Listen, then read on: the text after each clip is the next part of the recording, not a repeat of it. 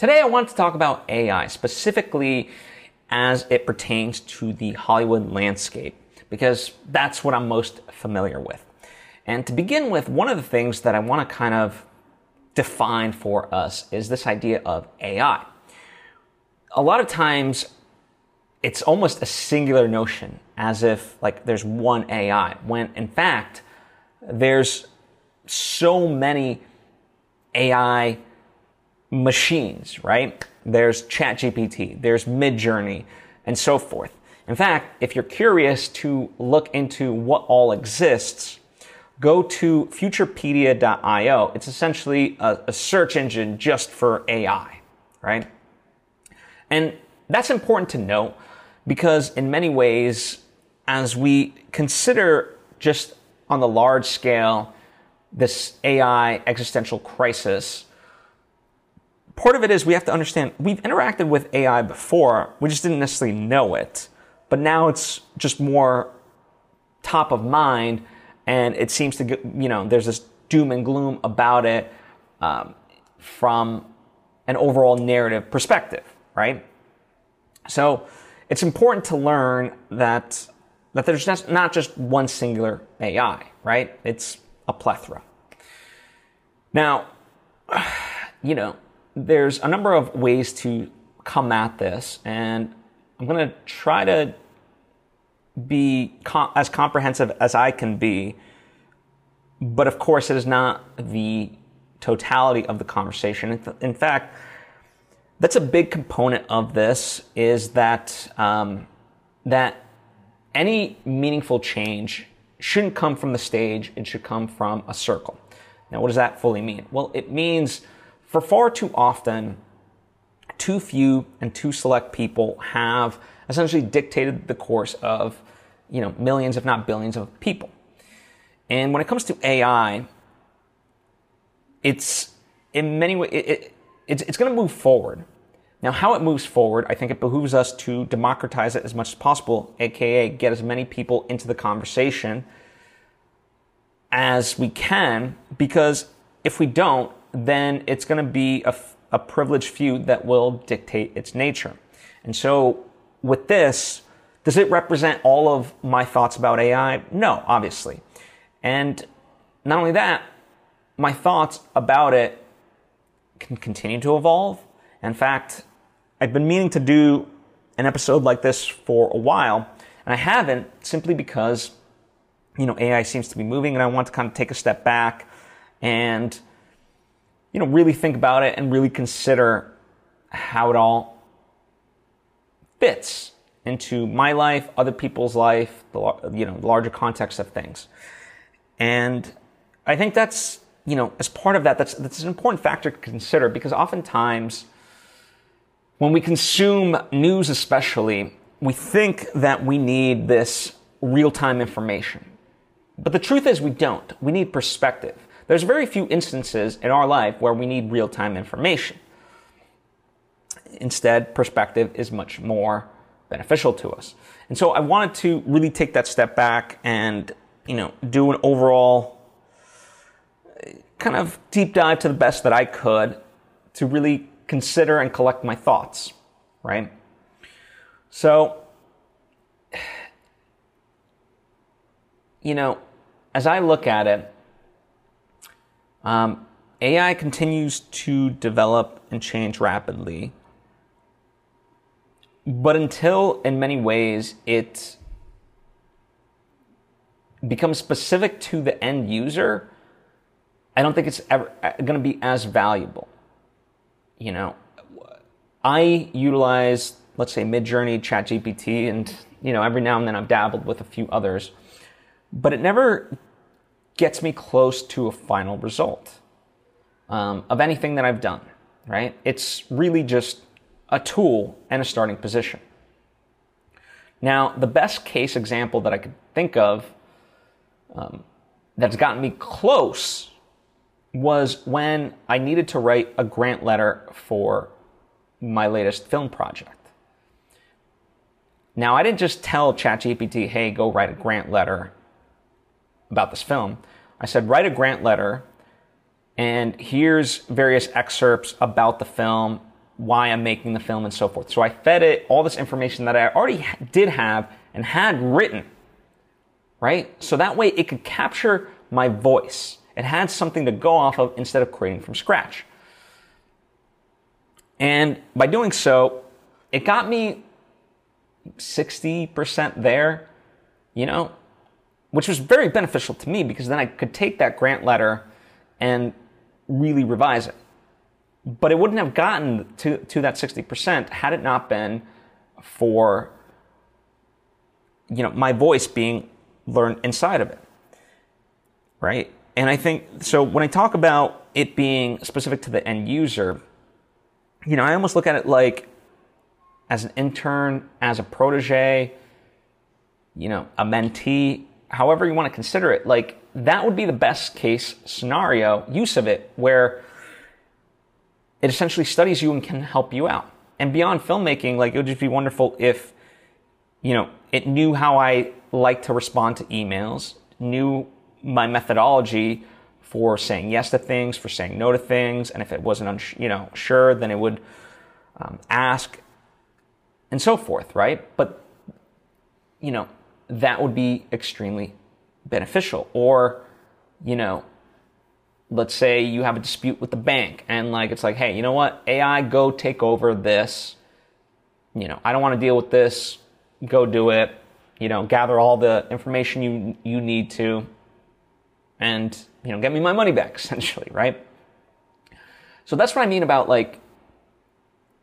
specific, use. And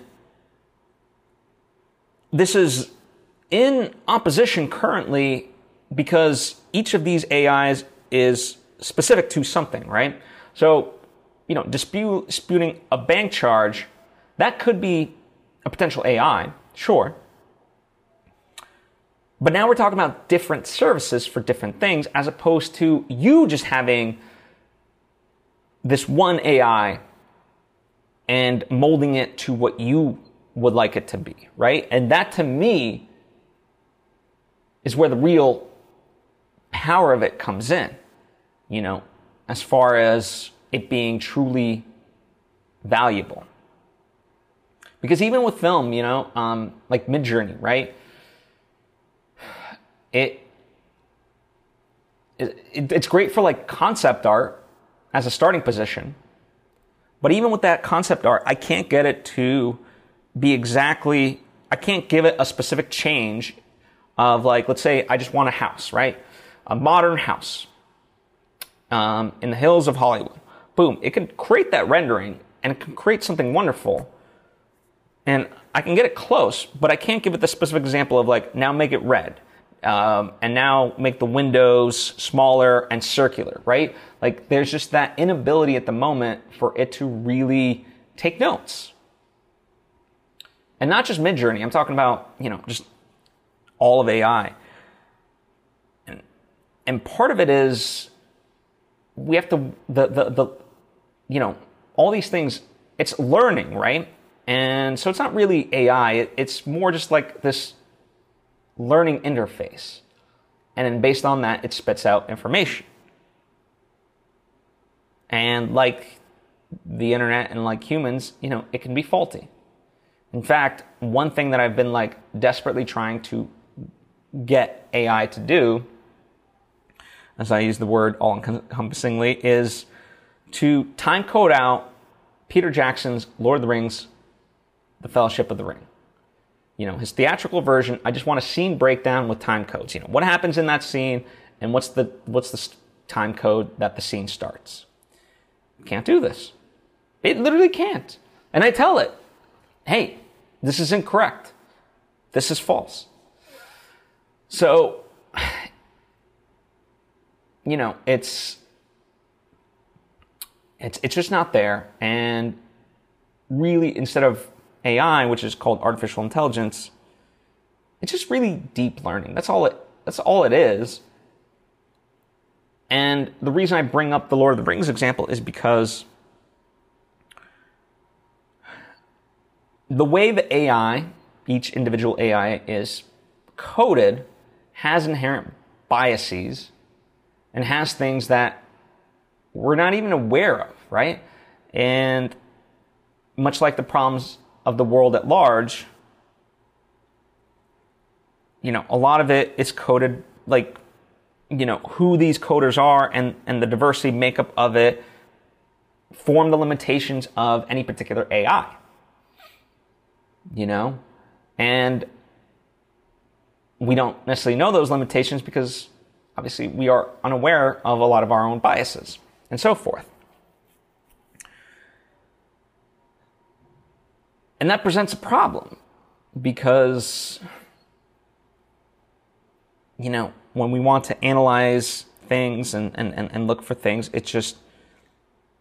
it's taking, yes, the idea is that there's this coded software that then, and from there, it ingests a tremendous amount of data, so then it, in theory, makes up for those shortcomings. But even so, how good the information is that it's taking in and the conclusions that it draws. Through human history, we can look at anything and we've made wrong assumptions about things, right? Just because we thought in a certain way or seen certain things, right? So there's both a theoretical limitation as well as a theoretical infinity to what AI can do. That's the paradox, But I think something that Christopher Nolan talks about that's really important is we can't abdicate responsibility just because even in the best scenario, like, AI is there. We as humans love to build these machines and so forth, and we have this history of, well, it wasn't me. Or like that this solves everything. Take even like blind resumes at a company. In theory, that works to allow more people into the door, right? And change the makeup of a company and have it be a meritocracy and allow for people that wouldn't normally be hired because of discrimination and so forth. But there's an inherent issue because come, Monday when that person is coming into work, let's say it's a black woman, guess what? There's still a black woman entering the workforce come Monday. And unless that company culture has shifted to dismantle racism, it doesn't work, right? And so to completely just exonerate ourselves of having responsibility just doesn't work. And so whatever AI, right, because it's not a singular entity, we use, we have to look at it as just an extension of ourselves, no different than a cell phone and so forth. And we have to be the driving force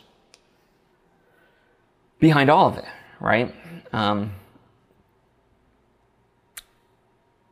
I think that's important to note. And I'll link to Christopher Nolan's, full article about this, where he has this quote, because in that sense, I really do agree with him. Now, and I know I'm kind of going all over the board because there's many ways to, as I said, slice and dice this. Honing in on the Hollywood aspect of it, I think a couple of things. As far as the actor strike is concerned, one of the main things is Hollywood wants to just be able to scan actors and then utilize them however they want, right? Their voice, their image, whatever, right? And obviously I disagree with that. But I think through technology, there's an opportunity where, just from a principle standpoint, where ownership can be very easily traced. I mean, if nothing else, that's what the blockchain, in terms of theory, offers, is the ability to unalter ownership and so forth, and be able to determine who's owed what. And so it seems possible in my mind that, okay, fine, scan me, but I own the digital rights to that complete scan, my likeness, my voice, and so forth. And you so use as 5% of my eyeball, however derivative it is. Like, I think when we talk about AI, it's more deep learning than actual intelligence. So therefore it's derivative. And wherever it's gathering that stuff, then a percentage should be paid back. So as I'm sort of highlighting, if it takes 5% of my eyeball, then I'm owed money. And in theory, it should be very easy. It knows how to identify it, and we can, link it all up to, it just automatically goes to my bank account, and boom, there's my money. Same thing with, like, okay, if AI in theory is gonna write a script, then, wherever it's borrowing from, you can trace that source back, and it's like, oh, okay, this script is derivative of X, Y, and Z. Boom, here's residuals, right? Like, and I think, if anything, when we talk about safeguards against AI, these are some of the things that I'm thinking about and would love to implement. I think I've tried to list, like, there's a lot of people who are very optimistic. I've listened to Tom Bilyeu, and he's done several episodes about AI. And they talk about, in one of the episodes that, if AI is going to achieve this higher level of intelligence, right? It's almost like this very spiritual thing where, by being more evolved, it can, AI can show more compassion and love, and so forth. But in it, I mean, it's almost 2.5 hour conversation, so it's hard to, like, pin down just in a short amount of time. But I think they downplay the bad actors in all of this, because in anything there's always going to be bad actors. And with AI, there's a mass scalability that can be reached unlike anything ever before. And certainly, like when we look at bots on social media, I think it'll be interesting with more AI introduced, how, like, distrust of social media comes into it, and rather we're going to want more closed communities. I think that's going to be a byproduct of this. But yeah, that's interesting to me. And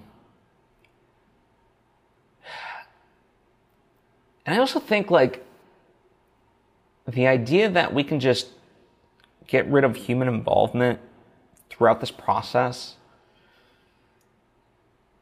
is a little bit ludicrous to me. I take a movie like Avatar and Avatar: Way of Water, both essentially, like, especially Avatar: Way of Water. That movie is pretty much like all digital imagery.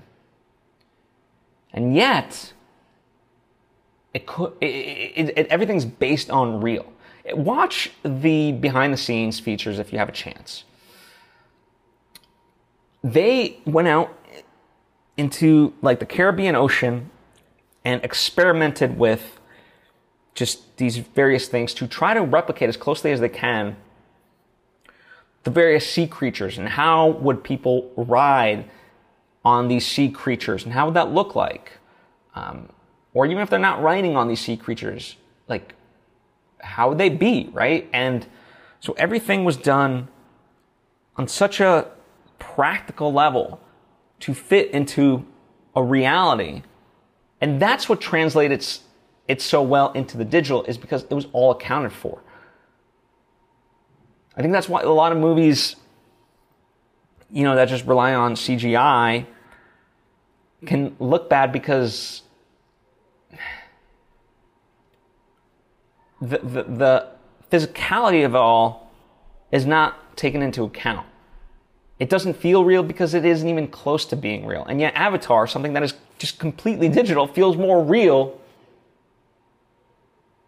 than some things that were even shot live action, because it's all done with a thought on how this would be.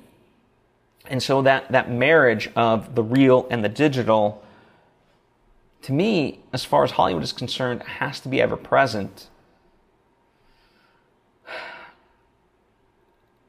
So, yeah, and I think,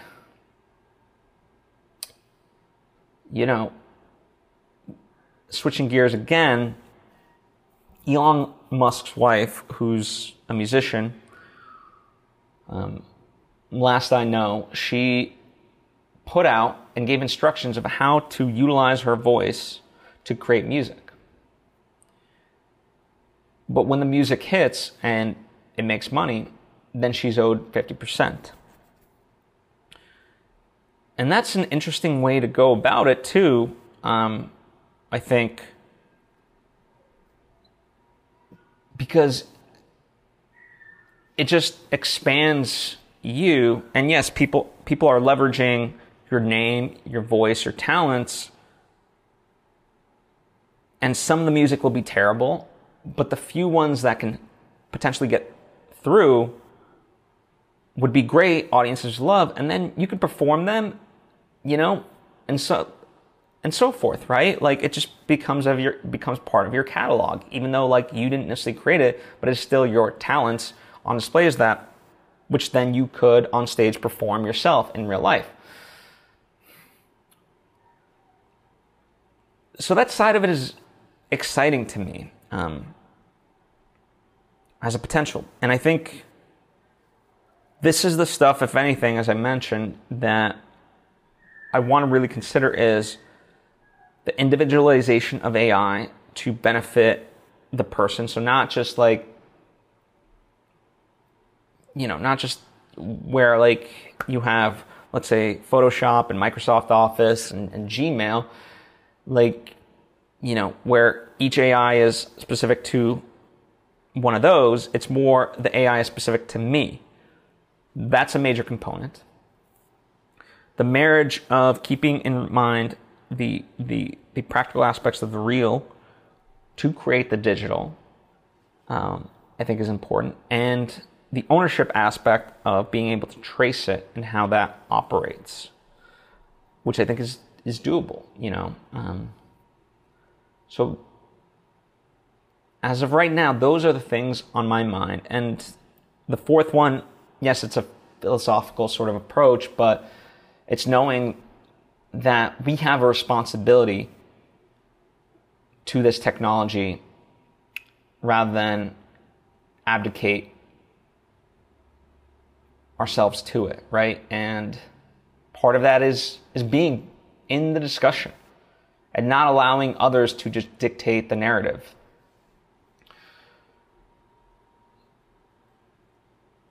So, yeah, those are the sort of key components. One of the fascinating things as the strike continues will be how digital artists, and I use the term loosely, will blow the door off of Hollywood in many ways. And what I mean by this is, when filmmakers were granted tools thanks to technology, so like camcorders and now cell phones and so forth, we have the ability to film and edit and post like we've never had it before. And yet there still remains the gatekeepers of Hollywood that prevent people from making full on amazing movies, if nothing else because of the budget, right? And who Hollywood takes a shot on, that determines the artists of our day. And I think through this, there will be a reckoning with the artists that are utilizing digital tools to democratize the process and allow the market, if you will, to dictate, what's going to be good. I mean, in some ways, that's why I think so many people fear TikTok, both from the perspective of, as social media companies, but then also just regular people, is because it's the first time it's a social media platform that is not hinging on person-to-person relationships, but instead it's driven by interest. And it's massively good at finding audiences, no matter who you are, no matter how niche, right? And I think that's major, right? And so when we look at Hollywood and filmmaking in particular, so many artists are still kept at bay. So many original ideas. And it'll be very fascinating to see how AI and these tools break down those barriers. Because I think it will happen. And it'll be very interesting to also see, it's like, let's take something theoretical. If I can write a script and create digital characters and make a 2-hour movie that normally would have cost $200 million and put it out there and people enjoy it, why do I even need Disney, Netflix, or whoever?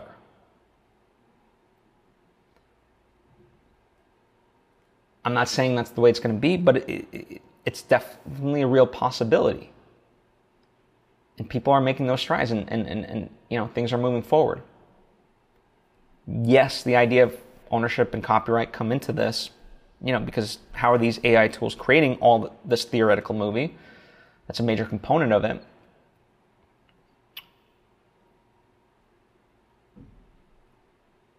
But it's not outside the realm of possibility.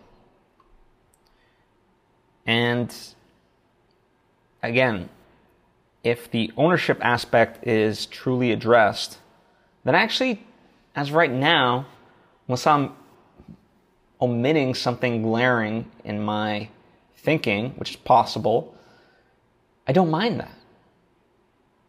And I say that because as an indie filmmaker, the film market is crap.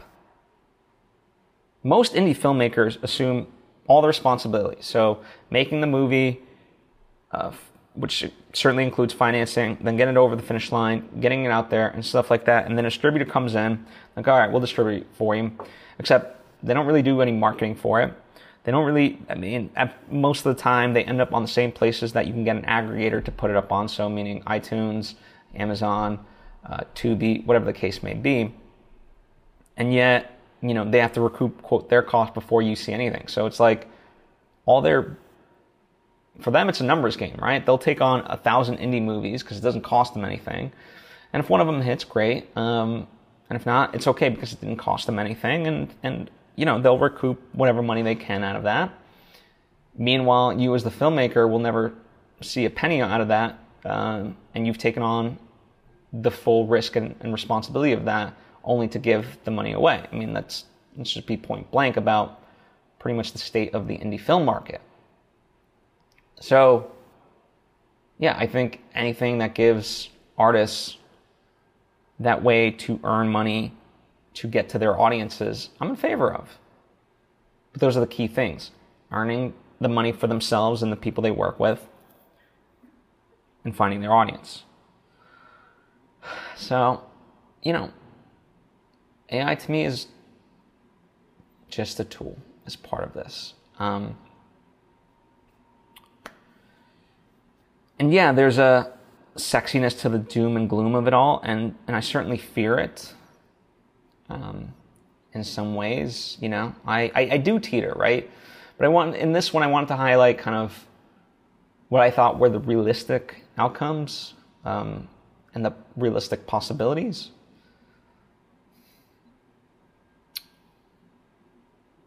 And it's like with AI, you know, as far as the movies and stuff like that I've heeded its warnings, you know, that's where the responsibility factor comes in. You know, we can't abdicate our responsibility to this technology. And we have to be part of the conversation because those are possibilities, right? But I also know that, you know, movies exaggerate, and it's better to write, you know, something that's engrossing in that way versus something that's perhaps a little bit more realistic, right? We always try to extrapolate and so forth.